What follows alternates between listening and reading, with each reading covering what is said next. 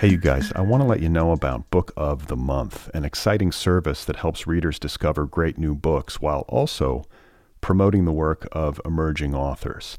Every month, the editorial team at Book of the Month reads through hundreds of new titles.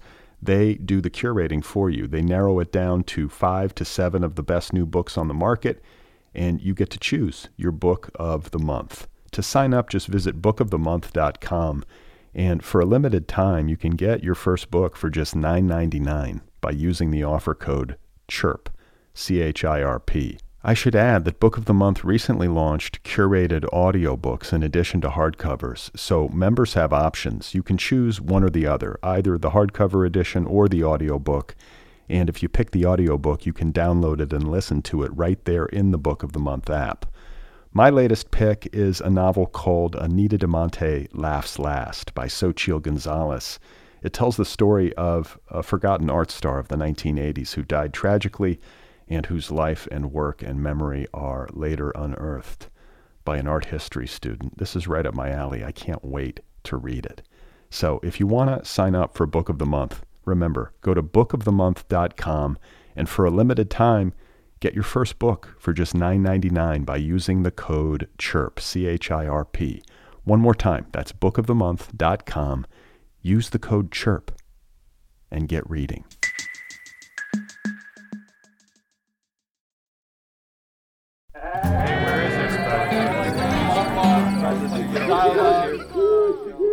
Hey everybody, how are you? Welcome to The Other People Show. I'm Brad Listy and I'm in Los Angeles. It's good to be with you. I hope you are doing okay wherever you happen to be. Thank you for tuning in. Don't forget to subscribe to this show wherever you listen. You can also subscribe on YouTube. Follow the Other People podcast on social media, TikTok, Instagram, Twitter, and Blue Sky. So my guest today is Wendy Chin-Tanner, author of the debut novel, King of the Armadillos. Something that was wild, though, when I was researching the book and when, I was on that first trip with my dad to Carville, which was his first time back in 53 years. But in the archive, I was looking for, oral histories that I could maybe get a sense of the language and the life of young people in the 50s. And I was also looking for narratives by other Chinese Americans, because in the 1950s, 15% of the population at Carville was Chinese American, which is a really high number, it was a far larger number than Chinese Americans or even Asian Americans on the whole in the United States at large. So, one would think that there would have been some documentary evidence of their experiences, and I didn't find a single one. All right, that was Wendy Chin-Tanner. Her debut novel is called King of the Armadillos, available now from Flatiron Books. King of the Armadillos is a work of historical fiction set against the backdrops of 1950s New York City and Louisiana. It is about a young man named Victor Chin, who as a teenager contracts Hansen's disease, otherwise known as leprosy. In consequence, Victor has to leave his home in the Bronx, the only home that he has known since immigrating from China, and in a quest for healing and survival, he ventures down to the town of Carville, Louisiana, which at the time was home to the only major federal medical facility in the continental United States dedicated to the treatment of Hansen's disease.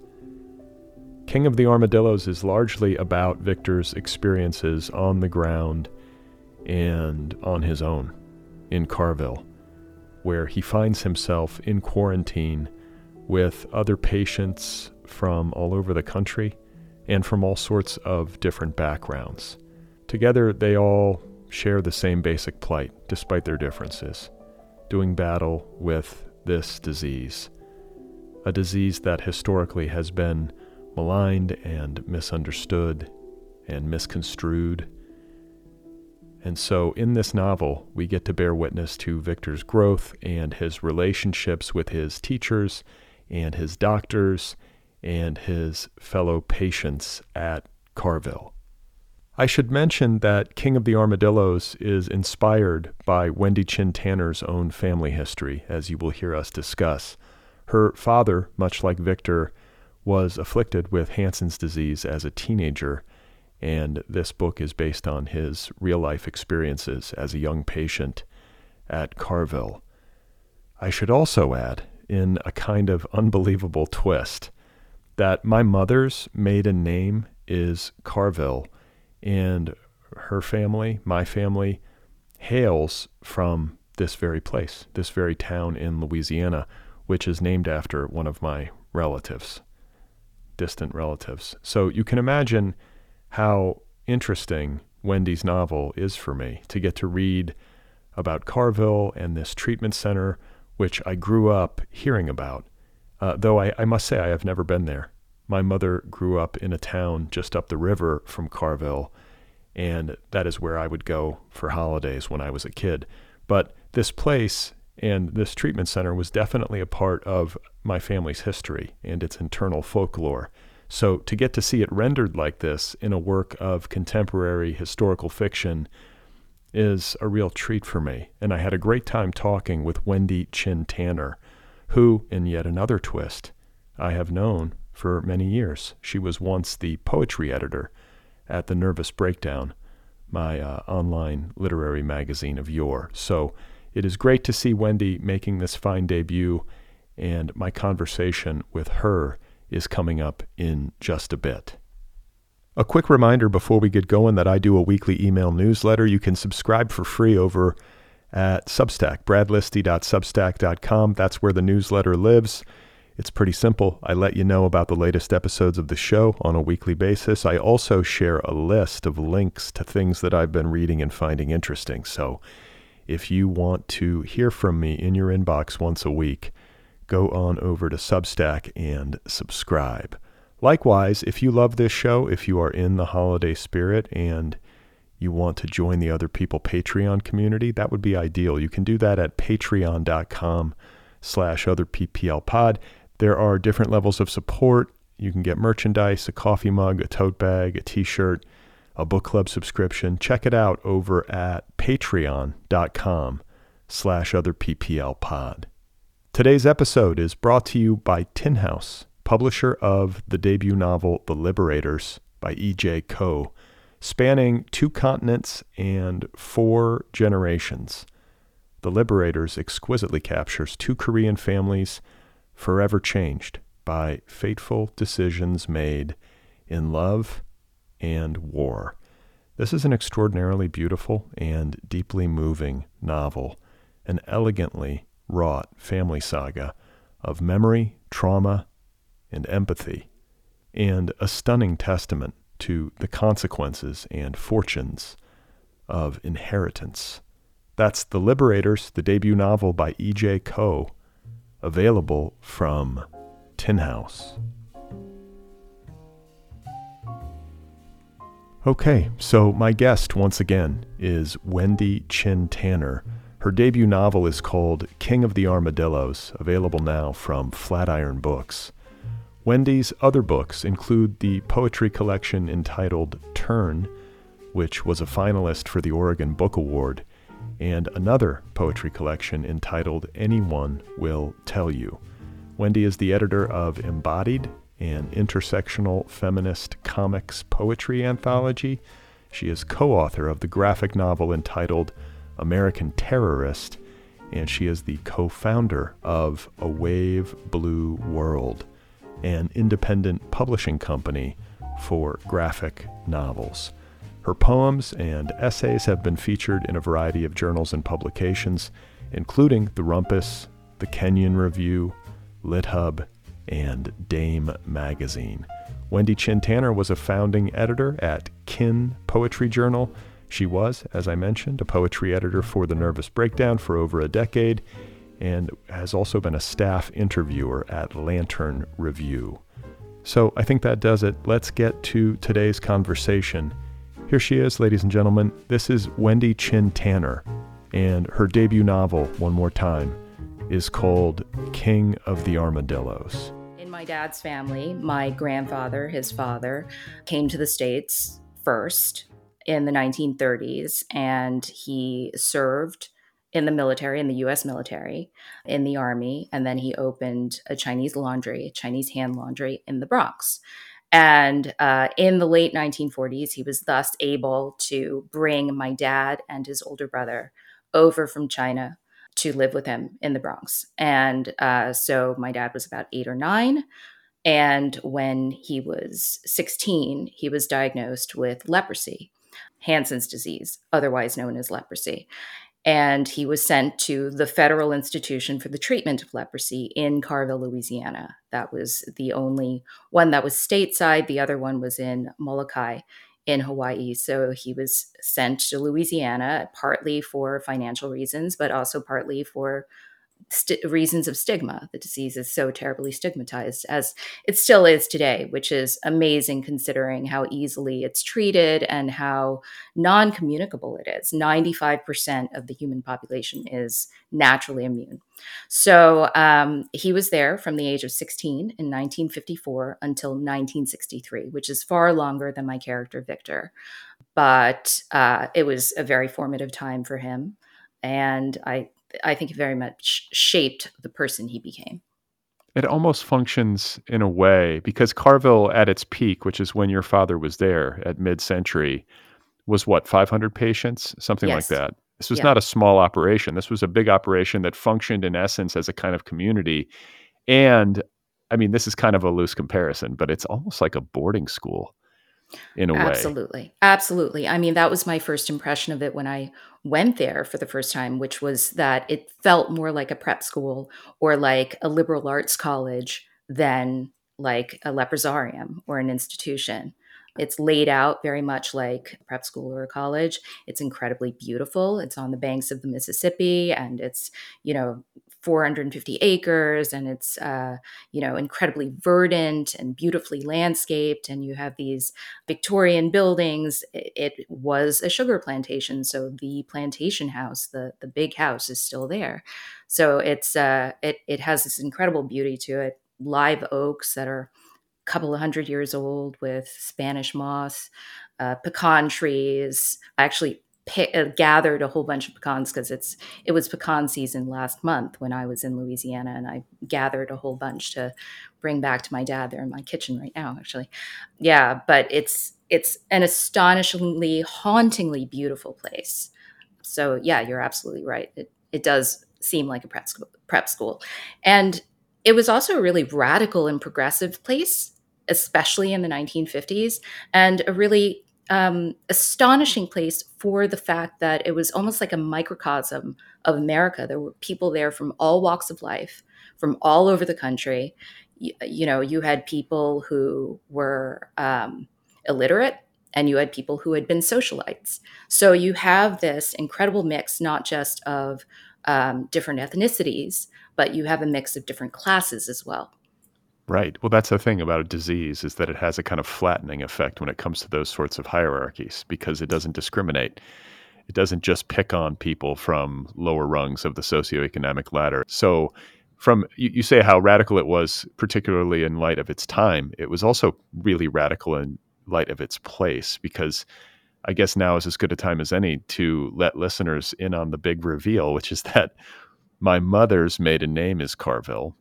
That is part of my family line, and that is the place from which my matrilineal line hails, that little town on the banks of the Mississippi. Yeah, I mean, this is a total weird synchronicity Yeah. that made me definitely want to talk to you about this book because it speaks to my own personal history. I never spent much time in Carville per se, but I was always told about what my family referred to as the leprosarium Mm. because that is the distinguishing characteristic of that town, right? It's not a big place. I mean, the treatment center there is sort of the main event, right? Yeah, Unless it's been absolutely. unless something else is there now. Well, I mean, now it's occupied mostly by the National Guard, which is interesting because the last time I was there, I had to get clearance to shoot video on my iPhone. So I had to email like 6 different people to get security clearance. So it's used mostly by the National Guard. There is a museum there, which is beautifully curated by really single-handedly by a woman named Elizabeth Scheck-Snyder, who has become almost like a family member. She helped me so much with this book. Yeah, and that's basically what's there now, because all of the last patients have passed on, the people who had lived there. And before they passed, they had already moved to Baton Rouge to like a nursing home type situation. And the Research Institute also moved to Baton Rouge. So, Okay. So you talk about how Hansen's disease is not super communicable because 95% of human beings have a natural immunity to it. So 5% of the population is susceptible. Your dad was one of them. He gets sick. Can you just talk about the need for a place like Carville? There is such a stigma attached to leprosy/Hansen's disease. Certain cultures believe it's a kind of curse from the gods or proof that you were horrible in a past life or punishment for something or other, sexual deviance, that kind of thing. But if the disease is not communicable, why the need for like this isolated community and this kind of separation from the rest of society? I mean, it wasn't for scientific reasons, it was for political reasons, to assuage the incredible fear and panic that leprosy seems to cause among the public. It's also a testament, actually, like on the plus side, it's a testament to federally funded medicine, right? Because some of the treatment, for example, the surgeries that were done there to repair nerve damage, which my dad also benefited from, those would have been incredibly expensive, in a regular hospital, which was another reason that my grandfather chose to send my dad, and, that my dad also acquiesced to going. But in terms of the need for the place, maybe in a way, it was to protect the patients, because there was so much stigma. And we say the word stigma and it seems like just a word, but really what it was people would be afraid to touch you, disgusted by you. You couldn't get a job, you couldn't get married, you couldn't, you know navigate society at all. So in a sense, a place like that afforded sufferers a life, a productive, functional life. And for people like my dad, who had come from essentially poverty, it afforded them a kind of education that they would not have been able to access. My dad would not have been able to have the piano lessons, the voice lessons, the composition lessons that he got for free at Carville had he stayed in the Bronx. That's right. That's right. So it's like it's like this weird combination of twists of fate, right? It's like both positive and negative. It has this, I think maybe ultimately positive, if you had to net it out, and you can feel free to disagree, but it seems like the strength that your dad and the character in the book, Victor, had to develop through these experiences and the relationships made and the education received maybe outweighed some of the negatives. Like, what's your take on that? And maybe I'm curious to know what your dad's take is on it. Yeah, I mean, I think it's so subjective, just like everything is. You can parse out the objective facts, but the lived experience of people who were there, I think it's very, very diverse. My dad's take on it was that it was great for him, that it was, apart from being so ill and suffering physically, it was an incredible experience. And it was not only what gave him music, which he still loves and he still plays the piano every day.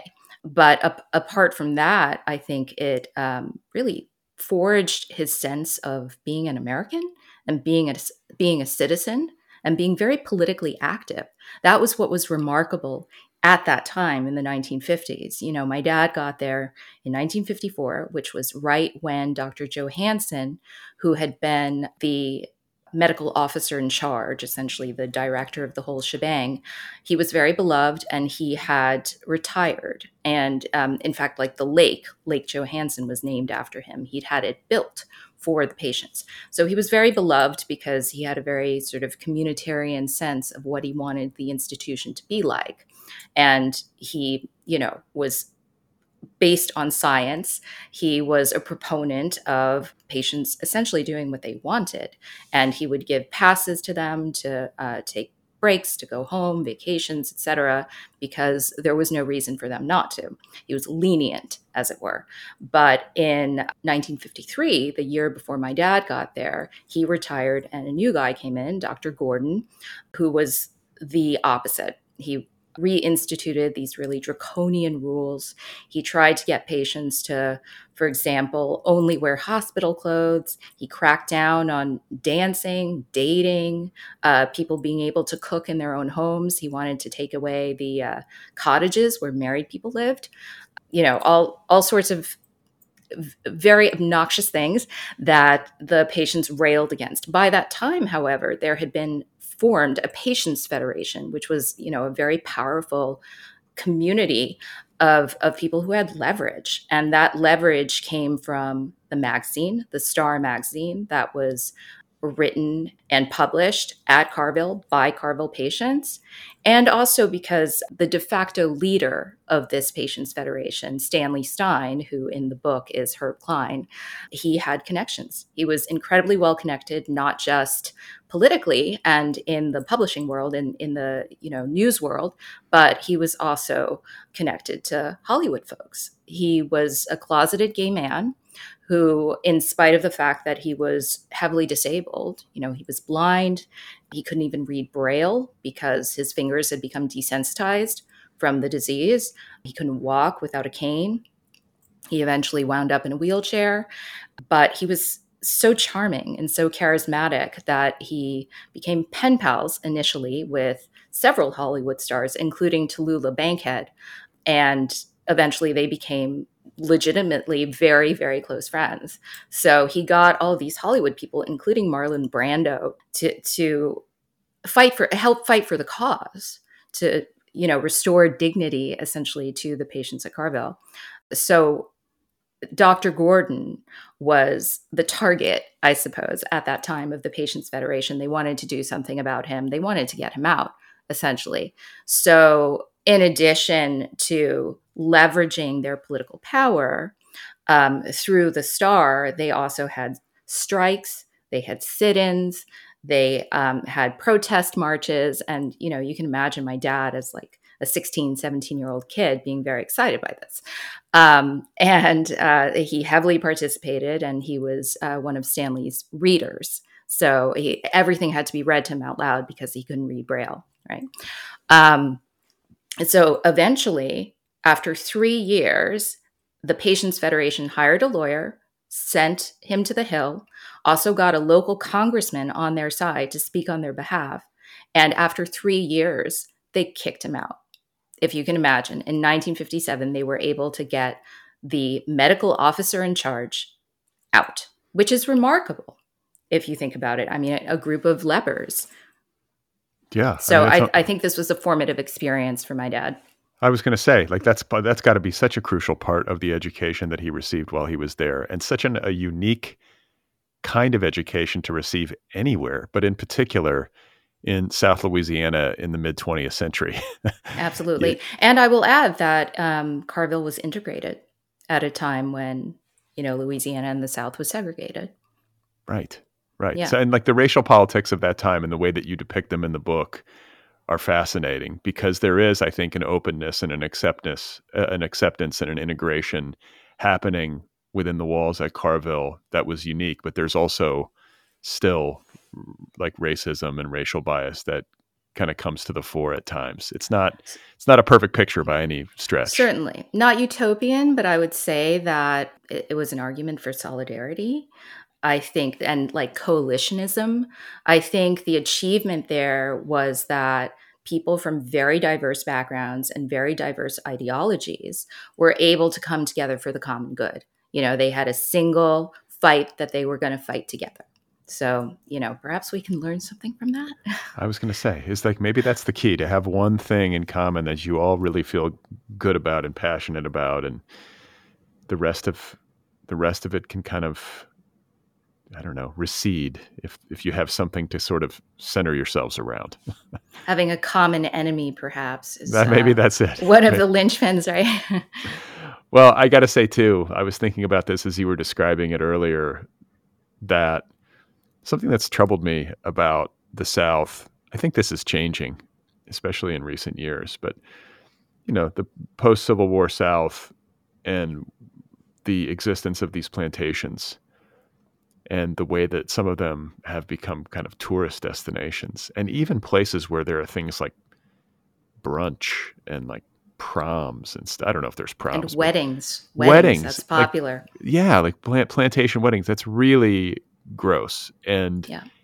I feel relieved that a plantation house in a town that has some connection to my family was turned into this leprosarium, or into this healing Right. place, and into this kind of radical place of integration and, I don't know, political activism. Because that feels, if you're going to do anything other than level a plantation or make it into a kind of unsettling historical site or something where you have to really face the truth of the place, which some of them are becoming.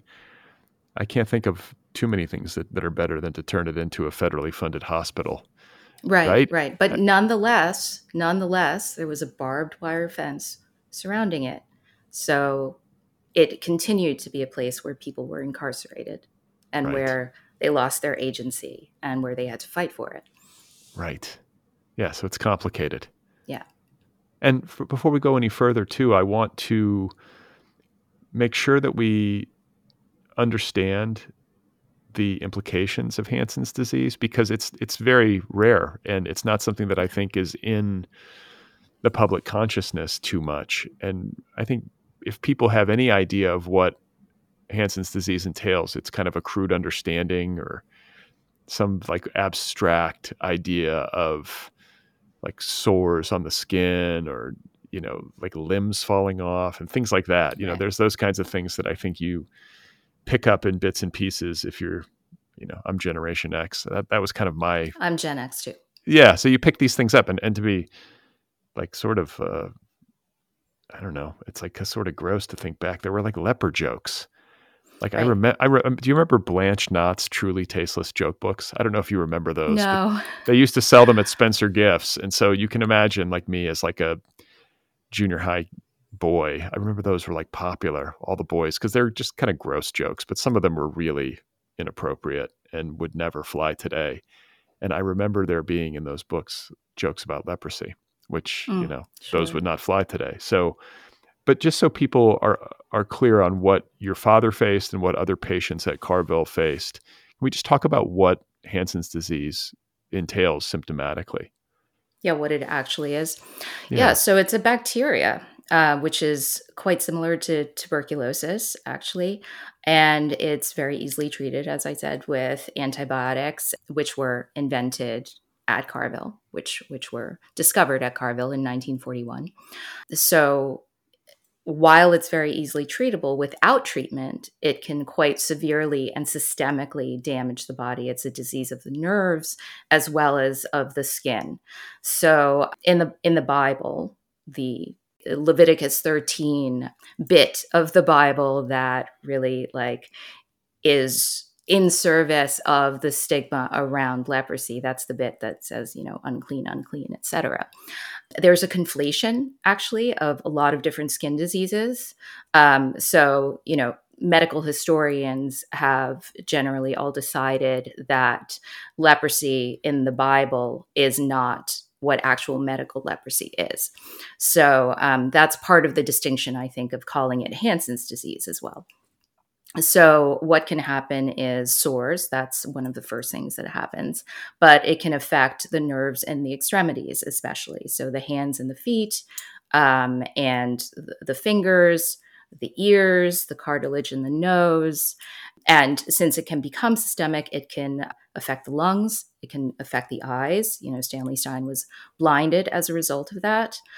Yeah, so it can do a lot of damage, but limbs do not fall off. What happens quite often actually is that because of insensitivity, people will get injured and then it becomes infected and they wind up having to have fingers or toes amputated.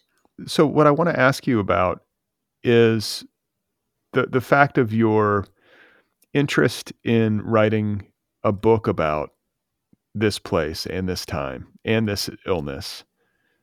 and to process your father's story in a book. Because there is, I think, in his memory of it and in his own kind of memory of himself, there's a mythological quality to the Oh, time that yes. he spent there. It was such a pivotal time in his life. And so the way that these things work, I think, oftentimes in families, is that these stories get handed down, and you grew up hearing about this place, right? And so then that mythology kind of becomes part of your own Yes. narrative. And it's a big experience and such a pivotal one for your family and for your life. And so I want to hear about that part of it, Mhm. kind of learning about your father's story and then sort of feeling it as your own, and then getting to the point where it was so important to you that you knew that you needed to write about it. Yeah, I mean, I can't remember a time when I didn't know about it. I'm an only child, and my dad is a chatty guy, and I was a very curious kid, and I'm still a curious adult. So I asked a lot of questions, asked a lot of follow up questions whenever he would bring up this place where he spent all these years.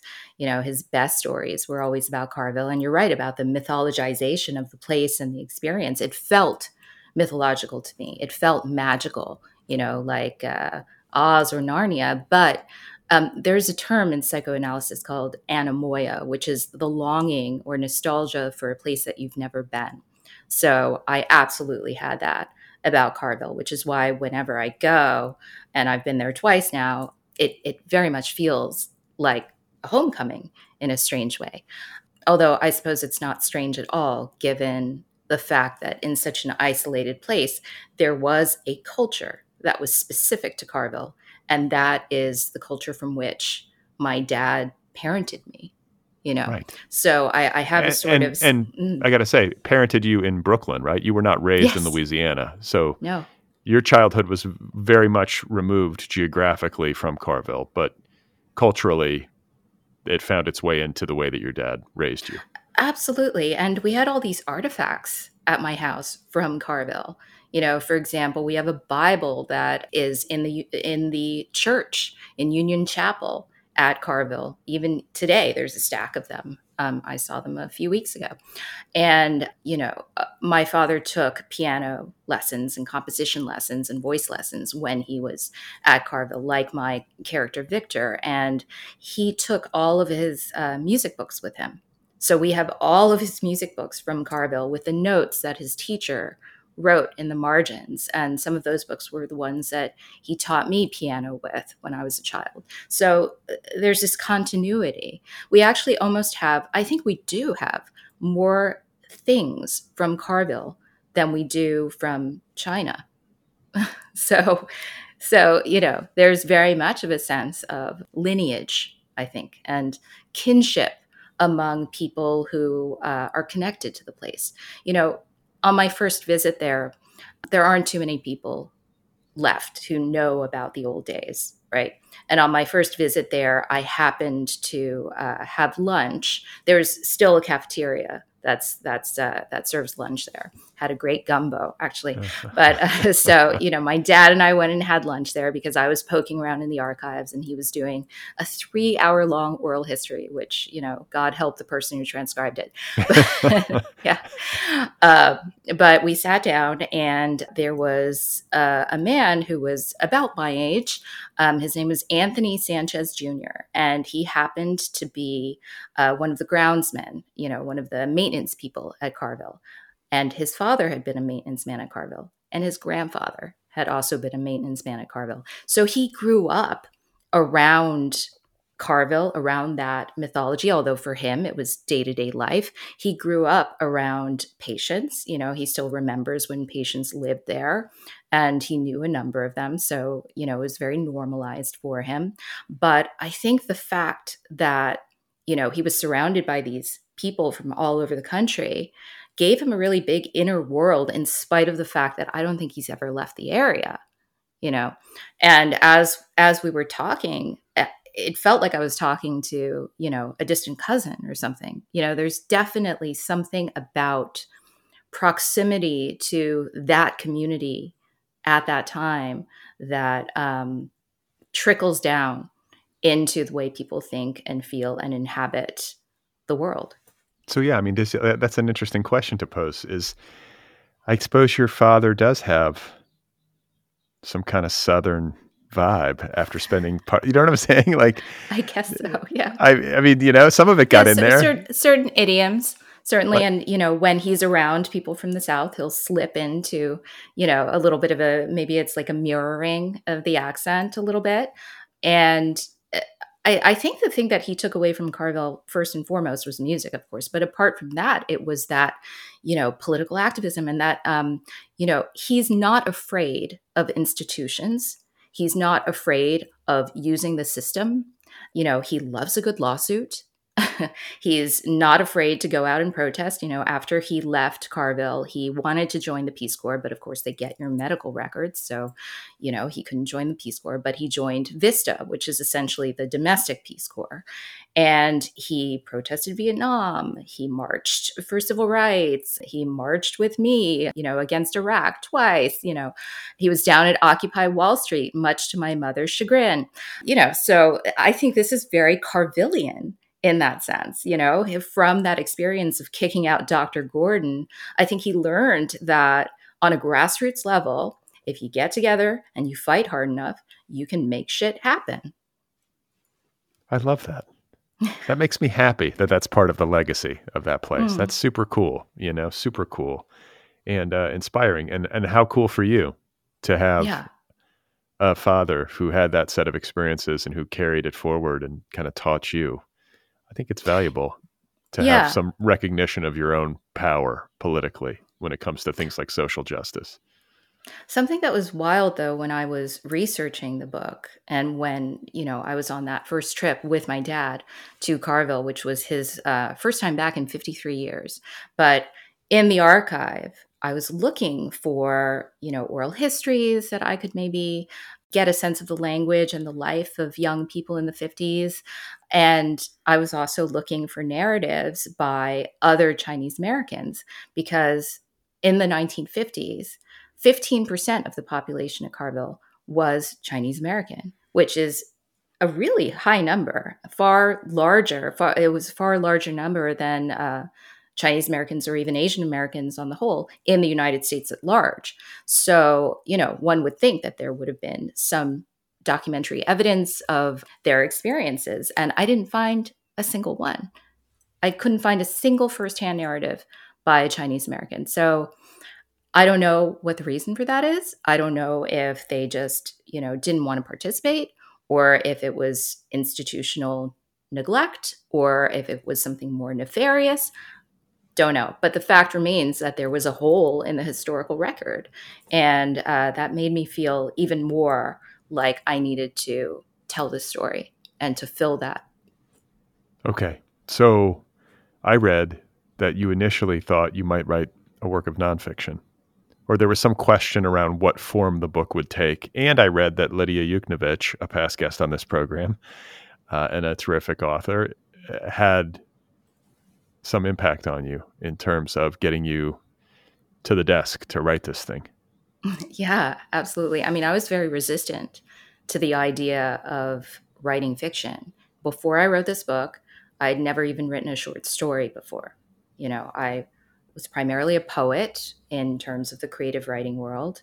I have two poetry collections but before this novel.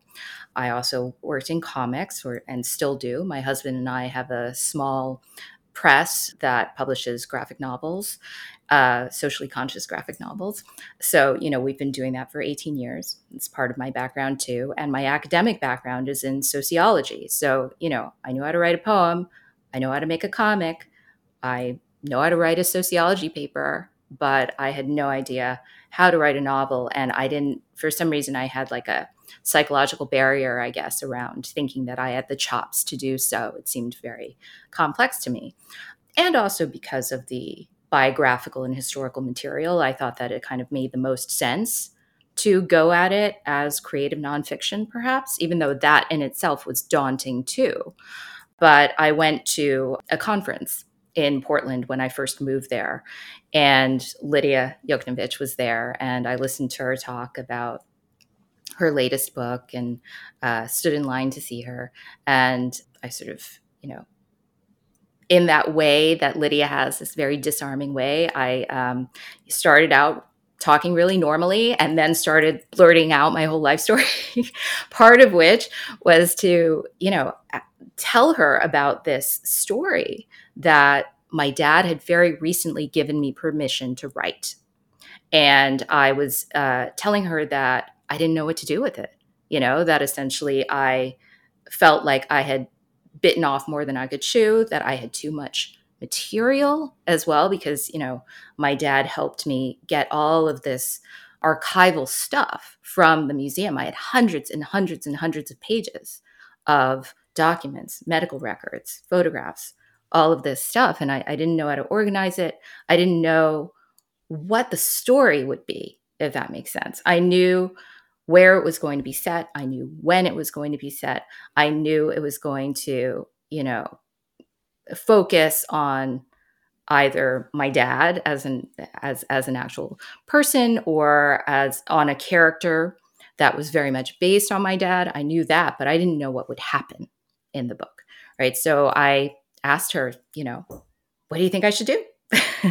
And she told me that the story would tell me what it needed to be, and that I was the only person who could write it, and that I had to listen to the story.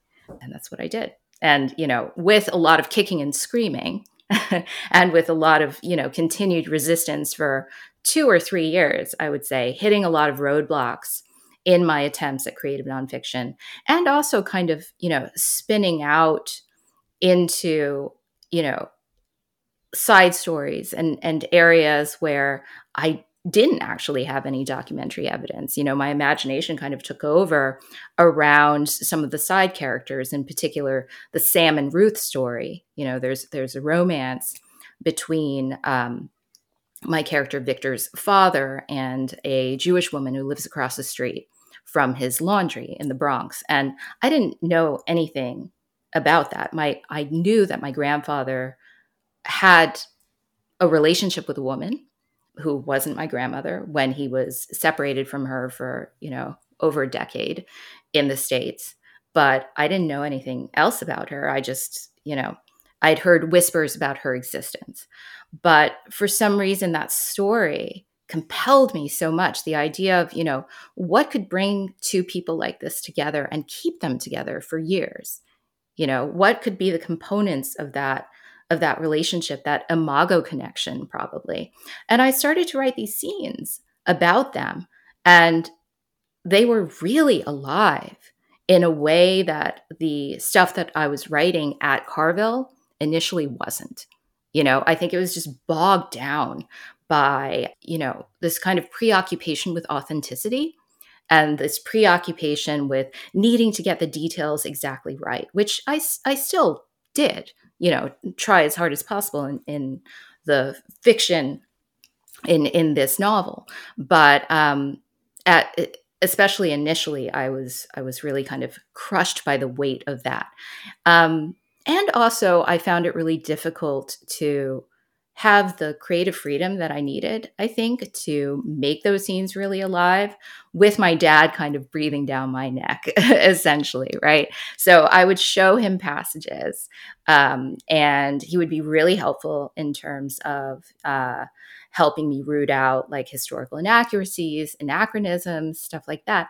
But he would also kind of correct any narrative or a perception that didn't match his own, that didn't match his own recollection. So there was this idea, I guess, that I needed for my dad to approve of it, essentially. And that was a problem. That's a huge issue creatively, right?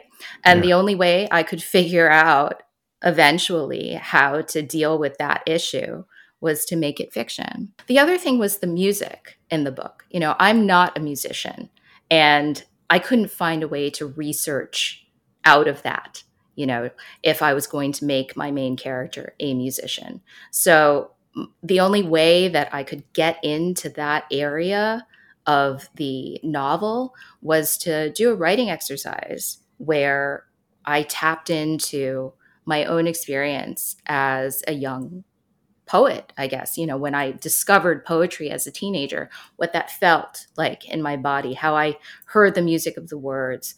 And I sort of transposed that into my character's experience of music. And it worked. Suddenly those bits of Victor's personality and character became really alive, whereas before they were quite flat.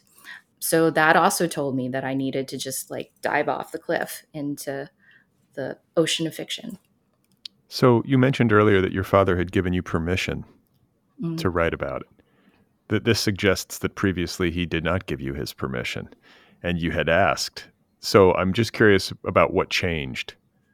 Well, I hadn't actually asked because I never intended to write a book about this. It seemed like it just never occurred to me as something that he might ever want or that anyone would ever want to read, frankly. The fact that he was at Carville, the fact that he'd had Hansen's disease was a taboo. Like it was a taboo subject to speak of it outside of our home. It was very normal inside. My mother didn't like to talk about it, but he and I would talk about it frequently. But I knew enough to know that, I couldn't even talk about it to other family members. And I think it was such a secret that my grandparents didn't even tell some of my dad's siblings. My dad comes from a very large family, actually. So he has several siblings who were left behind in China when he and his brother came to the States. And he has several who were born in the States. And none of them, apart from his older brother who was in the States with him at the time, knew that he was at Carville or that he had had leprosy. My aunts and uncles thought that he was in the deep south for 9 years because he had asthma, which, is nuts because also the deep south was really bad for his asthma, first and foremost. But, the fact that they didn't question that narrative is really interesting. And it speaks to the power of denial, I think, and the power of suggestion. Yeah, but the permission element came from my dad's recovery from yet another illness. He had cancer in 2012 into 2013, and he's fully recovered. And, like the sort of enmeshed only child that I am, I brought him to my house and to live with me during his treatment, took him to every single appointment, et cetera, et cetera. So we were at his exit appointment with his surgeon, and my dad was talking to him about Hansen's disease and also about Carville. And we discovered that his surgeon had never heard about it before. Never heard about Carville. He thought leprosy had been eradicated. Like it just like wasn't in his consciousness. And so, my dad and I walked out of that appointment thinking, well, okay, so this might actually be a really important piece of medical history, if not American history, that people don't know about. And maybe it's important. And I think in talking to his doctors about it too, some of that taboo was lifted already. But I think based on that appointment, discovering that even a medical practitioner didn't know about this, really significant piece of history, that changed his view. And he said, if you want to write about this, you can. And then he helped me get all of that documentary archival stuff. So what is the current state of Hansen's disease in the world? It has not been eradicated. It still exists? Yeah, it does still exist, actually, particularly in the global south. So it's kind of still somewhat of a problem in India. One of the real issues is that there's still so much stigma around leprosy that people don't go for treatment until it becomes quite severe. And so the more severe it is, the harder it is to treat. I was actually in conversation with the director of the Hansen's Clinic in Washington, connected to the University of Washington. And he was saying that that was still an issue too, even in the States, where people would not come forward for treatment. So, a surprising thing that's come out of this book is a kind of education and outreach component that I didn't think was in my lane, actually, but it seems that people are wanting me to talk about it because there's still so many misconceptions, I think, around Hanson's. And I think that part of the power of fiction is the ability to allow the reader to inhabit the interiority of characters, right? And that making forcing a reader to inhabit the interiority of lepers, is incredibly humanizing, right? It creates that identification. Well, yeah, and that's something that the book does really well. And I think in particular because of the diversity of the place and the radical nature of the place, the integrated nature of the place in its time, to inhabit not just the Victor character, but a variety of characters from all these different backgrounds really brings that element of Carville to life in ways that a nonfiction account would probably have a much harder time doing. Yeah, that's a really good point. You Yeah. know, I feel like unless you have access to historical records and firsthand accounts that are really robust. But like you said earlier, at least when it came to Mhm. Asian American residents at Carville, there wasn't much, right? Right, that's right. I was able to find some oral histories given by people who were young at the time, like in the mid 50s, a handful. And some of them were relatively robust, but they were just kind of, anecdotes about what they would get up to, right? So I guess not robust enough to uh, do a legitimate history or, a legitimate piece of nonfiction around them. So that's a very good point. The ability to imagine oneself as a writer into these characters is one of the great things about fiction that I hadn't been able to access before in any other genre. Well, and it also makes it more fun. I mean, you talk about struggling to write a nonfiction version of this book and feeling the weight of responsibility, this need to be authentic and to do justice to your father and his story and to this place and these people. I mean, I can imagine how I could easily psych myself out. And I think that there has to be an element of play and fun. And this can happen in fiction or non. You know, it's not like it's exclusive to fiction. But the point is that in the absence of that element, it's hard to sustain one's energies over the course of time that it takes to write a book. Right? I mean, if going to the keyboard every day is just like, oh boy, here we go, the weight of history's on my shoulders, like that's a tough slog, right? But Yeah, if you're going and you're interested in the story that you're telling and you're having some fun creating these characters, and there's an element of mystery in terms of what is going to happen because you have that level of freedom, it just makes a creative sense to me that that worked while the other right, version didn't. right, right. I guess I could have written a poetry collection about it, but it didn't come to me. Like I feel like my muse is a bit of a feral cat. It comes and goes as it pleases, and it comes in many different forms as well. I work in multiple genres, and I don't really choose what project is coming to me at any given time. In fact, after I began writing this book, my second poetry collection interrupted it. So, I went with that. Feral cat showed up. I like that metaphor. Did your dad go to LSU? No, no, he didn't. He went back to New York. Oh, he did. Okay. So, yeah, yeah. So he went to Pace, Okay. I was going to say, because like I'm trying to place him in time. What year was he born? 1937. Oh, okay. So he's like a few years older than my parents, but they would I have think if been. he'd stayed, he would have possibly gone to LSU. And he left Carville at six in 63. Yes, so he would have been 25 when he left, and I think by that point he felt like he was too old for college, first of all. So he took some courses at Pace, but he didn't finish. But, he also had a home to go back to, right? A Right. lot of his peers didn't.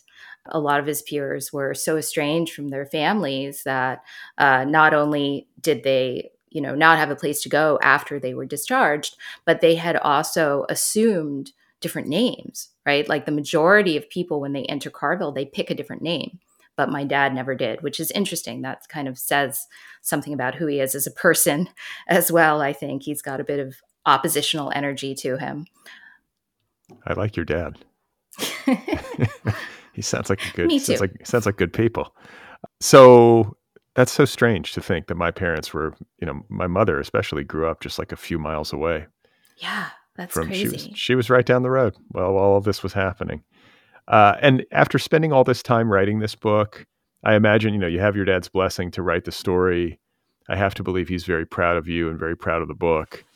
Yeah. But in terms of like this mythological component to it and the way that you sort of carry this narrative with you through your childhood and through this dialogue with your father where he's telling you stories, this place has a kind of outsized spot in your imagination, and it has all of this mystery and mythology to it. I'm curious to know what your relationship is to Carvel and to this part of your family history now that you've gone through the process of writing a novel about it. Like, did it shrink it? Like, did you scratch the itch? Like how do you relate to it now? I think I've integrated it.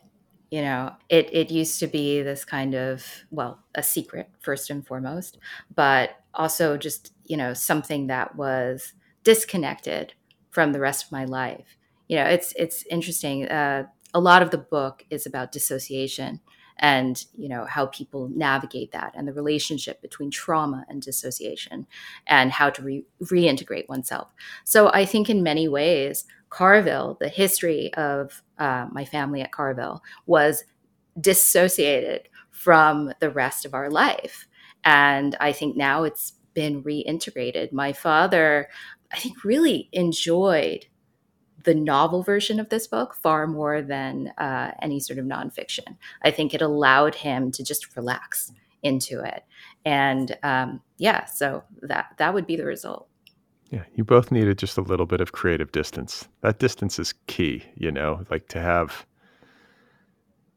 I mean, I don't know. I feel like maybe reading a nonfiction account of a time like that in your life, I guess it could be interesting, but I can see how it would be more fun to read the novelized version.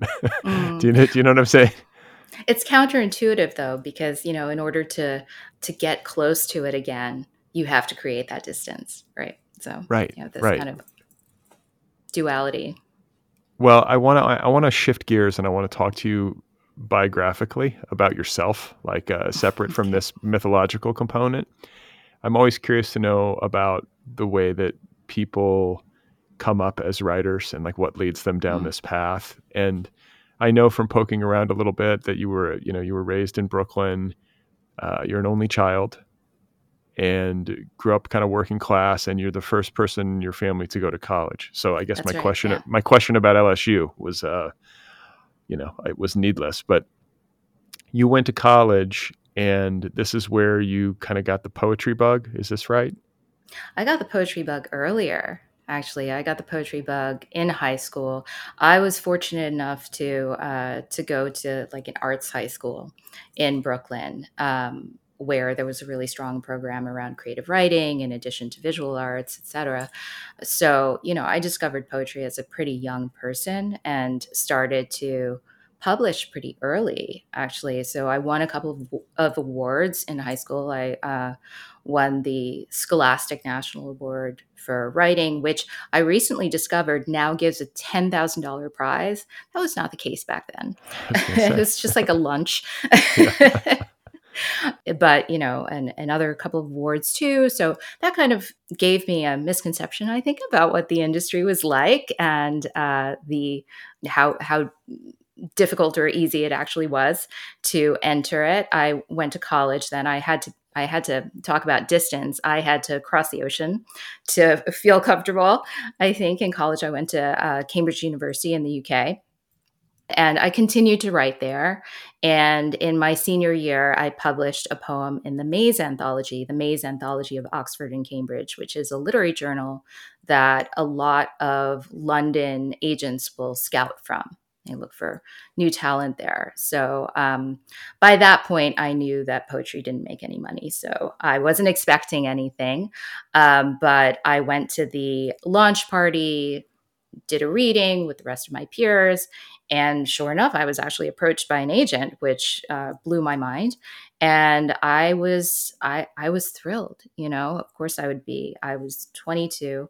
I didn't know my ass from my elbow, and I was just so happy to be chosen that I had no idea that I had a choice to make too, right? Like the general wisdom is never go with the first guy that asks. And I totally did. I didn't know that I had the right to shop around. I didn't know that fit was important. I kind of treated him like a professor, I guess, rather than the business partner that he was supposed to be. He, of course, said, if you're going to work with me, we're not doing poetry. Can't sell that. So you can either try your hand at fiction or screenwriting. And I had done a lot of theater in college. I'd also made a few student films, and I'd worked as a production assistant in the summers in New York on a couple of movies. So I thought, okay, I'll try screenplay. So I came up with a screenplay, also a period piece, actually set in the 1970s in New York City, about a Chinese American photographer, a man, and that agent said, "Oh, well, this is unsellable. I don't think." And this is the late 90s. I don't think anyone will be able to connect with that character. You know, and I knew this for the subtle racism that it was, or maybe not so subtle. Maybe he was right though. I don't know. In terms of the market certainly was as racist then as it is now, and certainly more so, I guess, in the 1990s. So, he said, okay, you can either revise the script or you can write me something else that I can actually sell. And I took this in such a way that, I thought, okay, I guess this means I'm not cut out for this business. I guess, that was a mistake. And, I never called him again. I didn't try to write another screenplay. I just turned around and went back to grad school. I was fortunate enough to have done well enough to, go back to Cambridge for grad school. I didn't even go back to the English department because I was so ashamed of myself. I was really humiliated by this experience. I internalized it as a personal failure. And I didn't want my professors to know that I'd crashed and burned. So I went to the sociology department instead, which is next door to the English department. And I stayed in academia for like over a decade, and didn't write another word creatively until my older daughter was born in 2007. That's what cracked it? Yes. Yeah, I think there was something about that really, trippy time when you first become a parent. It's such an intense physical experience. I didn't sleep. My daughter was really colicky, and I didn't know what I was doing as a new parent, and so I didn't sleep for months and months. And there was something about that, I think, that allowed my subconscious to bubble up and take over to an extent. I'd also started a meditation practice. Maybe that helped as well. But all of a sudden I started dreaming really, really vividly. And I started to hear the music of the words a little bit, although I didn't know what it was at the time. I didn't recognize it at the time, but I just started to scribble down, bits and pieces of what I was thinking about, what I was hearing in my head, thinking, okay, I just want to keep a record of what was going on, what I was thinking about when my daughter was born. Eventually, I took these bits and pieces and typed them up onto a Word document, and they kind of looked like poems or bits of poems. I started tinkering with them. I'm surprised I didn't freak out, but I think the stakes were so low by that point that, it didn't matter anymore. And so much time had passed, and I had no expectations around what would happen from them. But, I messed around with these bits and pieces, and eventually they became the poems that went into my first poetry collection, Turn, which didn't have, an easy time getting published. It was actually rejected more than 50 times before it found a publisher. But then that collection was a finalist for the Oregon Book Award. So I guess it wasn't so bad after all. But, one of the things that, you helped me do as the founding editor at the Nervous Breakdown was, take me on as a poetry editor. And having no MFA and having been out of the country for 15 years, that was what allowed me to begin to build community in the poetry world in the States, and also to just get a sense of what was happening in poetry over here. When you're out of the game, you don't really know how people are writing, what the trends are, I suppose. Although you don't want to follow trends necessarily, but whatever you write is going to be in conversation with whatever else is being written at that time. So it allowed me to join the conversation. So thank you for that, Brad. Well, sure. Yeah. I didn't know all that backstory, to be honest with you. And I'm curious to know how you wound up at Cambridge. I mean, it's an excellent school, but it's Yeah. not the most typical path for a kid from Brooklyn to go Yeah. across the pond and go to Cambridge. So what brought you there? That's true. Well, I went to a prep school essentially that was arts oriented, and What was it it? What was was it called? Saint Anne's. Oh yeah, right. Yeah, you. I've had multiple guests on this show that went to St. Anne's. I bet. Yeah, yeah. Produces a lot of writers for sure. So, it's a pretty hoity-toity school. And they knew about Cambridge and Oxford. But also, you know what? The reason why I decided to apply, and the, reason why I had the idea in the first place, was that my parents were close friends with a gay couple, Alan and David, when I was growing up. And, they were that sort of boomer generation of, buttoned up and very proper, gay men who liked the nicer things in life. So my Uncle David, I used to call him, Uncle David. They've both passed, sadly, but Uncle David was a PR man, and Uncle Alan was a painter. And he was a professor in the art department at the college, at the community college where my dad was a lab technician. So that's how they met. And my mother was running an art supply store in Brooklyn. So, she became really close friends with Alan. And then, as couples, they became friends with each other. And I was the child in their life. So they were very well traveled. They went to Europe every year, sometimes twice a year. So, they thought from the time that I was very little that I was very verbal, that I was, very interested in writing. They knew all about that. So they suggested that I perhaps consider going to college abroad, and specifically in the UK. So that's what gave me the seed that then became my higher education. That's great. That sounds like a fabulous experience. I'm sure you probably, I don't know how you feel about it, but I can imagine you probably look back fondly on it. And you could do worse, in terms of making choices. Yeah, undergrad certainly. It had a kind of Hogwarts feel, certainly. But I think I think for me, coming from Brooklyn as, a young woman of color, there was a lot on me, right? And particularly coming from a working class background in a school that was primarily white and primarily far more wealthy than my family was. There was a lot of baggage. But for the first time in my life at Cambridge, the slate was wiped clean. I was just the American girl for the first time. And I think that afforded me a lot of freedom to explore who I really was, my identity and my artistic identity. I did a lot of theater, as I said, and that was something that I hadn't tried before, but, realized that I had a certain facility with, and found joy in. So it was a great experience, undergrad. In postgraduate, I think a lot of people run into this where they, see behind the curtain of the administration a little bit more, and you see all the politics and bitchery that happens back there. So that kind of turned me off a bit. And it's a more isolated experience. Bitchery, yes.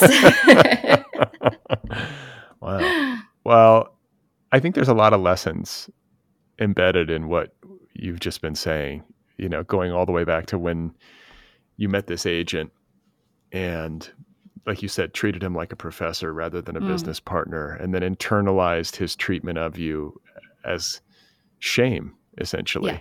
and like a personal failing, and how that stifled you creatively for a long time. And that, I'm sure you look back upon with some regret, right? To let that guy and that experience cause this to happen. I'm sure you probably think like, wow, I wish I would have just moved on more quickly, right, to the next thing? Sure. I mean, for a long time, I thought, after I got back into writing, I sort of whipped myself as one does and thought, I should have just gotten back on the horse. That's what you're supposed to do. You're supposed to persist and keep going. But, in retrospect, I don't actually regret my time studying sociology because I think that comes into my work, my I was going to creative say, work, yeah, that the lens that I view the world with is very much rooted in ideas that I picked up as a sociologist and that I think are very important. Reflexivity, the idea that words make worlds, and the idea of making the familiar strange. Right, like you take a received notion and you turn it around and examine it as if it were something crazy, right? Yeah, so I don't think it was a waste, actually, because I wouldn't have the voice as a writer that I have now had I not had this kind of circuitous, meandering route. but you're back now in a creative mode. I mean, you've kind of shifted gears and have sort of shed the weight of whatever that first agent, caused or led you to, and now you're back to writing regularly. Yeah, absolutely. I mean, you know what the industry is like. It's a really tough place, right? And another thing that I suppose I don't regret now is having gone back into it with greater maturity. I was 22. I was a kid back then, and when we went on my second rodeo around, finding an agent, I was in my mid 40s. So I'd, you know, lived enough life to develop not necessarily a thicker skin, but a greater sense of what my needs are, what my deal breakers are, how I work as a writer, and what I need in terms of feedback and creative communication and editorial communication. So, I think I was armed with a lot better tools this time around that I wouldn't have gotten without time. Right. So, are you working on another project? Yeah, I do. It's completely different. It's not a period piece, it's contemporary, and it's satirical comedy, and Oh, it's called MILF. oh, okay. So, yes. Yeah, so it's a bit of a family drama that's set during the pandemic, but it skewers everything from academia to marriage to certain artistic echelons of New York City and upstate New York where I now live. So yeah, I'm Is working it on that, fun trying to. fun to work? I mean, shifting gears because this is, I mean, King of the Armadillos does have its moments of levity, but I wouldn't classify it as a comedic work or a satire. So it's fun to shift gears. That's a pretty big shift in gears. Yeah, I mean it's a bit of a surprise, I guess, to some people that I have a sense of humor, but I do, and that sense of humor is pretty filthy. So I get to, let that rip here in this book. It's irreverent and erudite to a degree, but also raunchy. So All right. that's really fun. Well, it's been fun talking with you, and congratulations on King of the Armadillos. And thank you for writing this book because, as strange as it may sound, it is like it illuminates a part of my own personal history, probably unexpectedly for you, that didn't. I don't think you had any idea coming into this conversation that I would have such close personal ties to this part of the country and to this story, but it's been a kind of mystery to me too. And this is the most I've ever been able to see inside that place. So I appreciate it. Oh, thank you so much, Brad. I mean, you certainly blew my mind, but I thought about telling you like before, but I was like, no, I'll just wait until, we're kind of in conversation and I'll drop the news. And it's a small world. So thank you. Thank you. All right, folks, there we go. That was my conversation with Wendy Chin-Tanner. Her debut novel is called King of the Armadillos. It is available now from Flatiron Books. You can find Wendy on the internet at wendychintanner.com. Follow her on social media. She is on Twitter, Instagram, and Facebook, I believe. One more time, The book is called King of the Armadillos. It is out there. It is waiting for you. Go get your copy right away. Don't forget to subscribe to The Other People Show wherever you listen. It is available wherever podcasts are available. You can also subscribe on YouTube. Follow the show on social media, TikTok, Instagram, Twitter, and Blue Sky. Go sign up for my newsletter over at Substack, bradlisty.substack.com. If you would like to join the Patreon community, you can do that at patreon.com/otherpplpod. Help keep this show going into the future. If you have a couple of minutes and you want to help me out a little bit, please give this show a rating wherever you listen. Write a little review if that's possible. It helps the show find new listeners. You can also get Other People apparel. Did you know that? A t-shirt or a sweatshirt? Check that out over at the show's official website, otherppl.com. And finally, a quick plug for my latest book. It is a novel entitled Be Brief and Tell Them Everything, available now in trade paperback, ebook, and audiobook editions. I narrate the audiobook. So if that sounds good, you can read my book. It's called Be Brief and Tell Them Everything. All right, coming up on Wednesday on the Other People podcast, I will be in conversation with author Blake Butler. He has a new memoir out entitled Molly. It is about his late wife, Molly Brodak, a very harrowing and very beautiful read. The book is available from Archway Editions. I had a great conversation with Blake Butler. That is coming up on Wednesday, so stay tuned.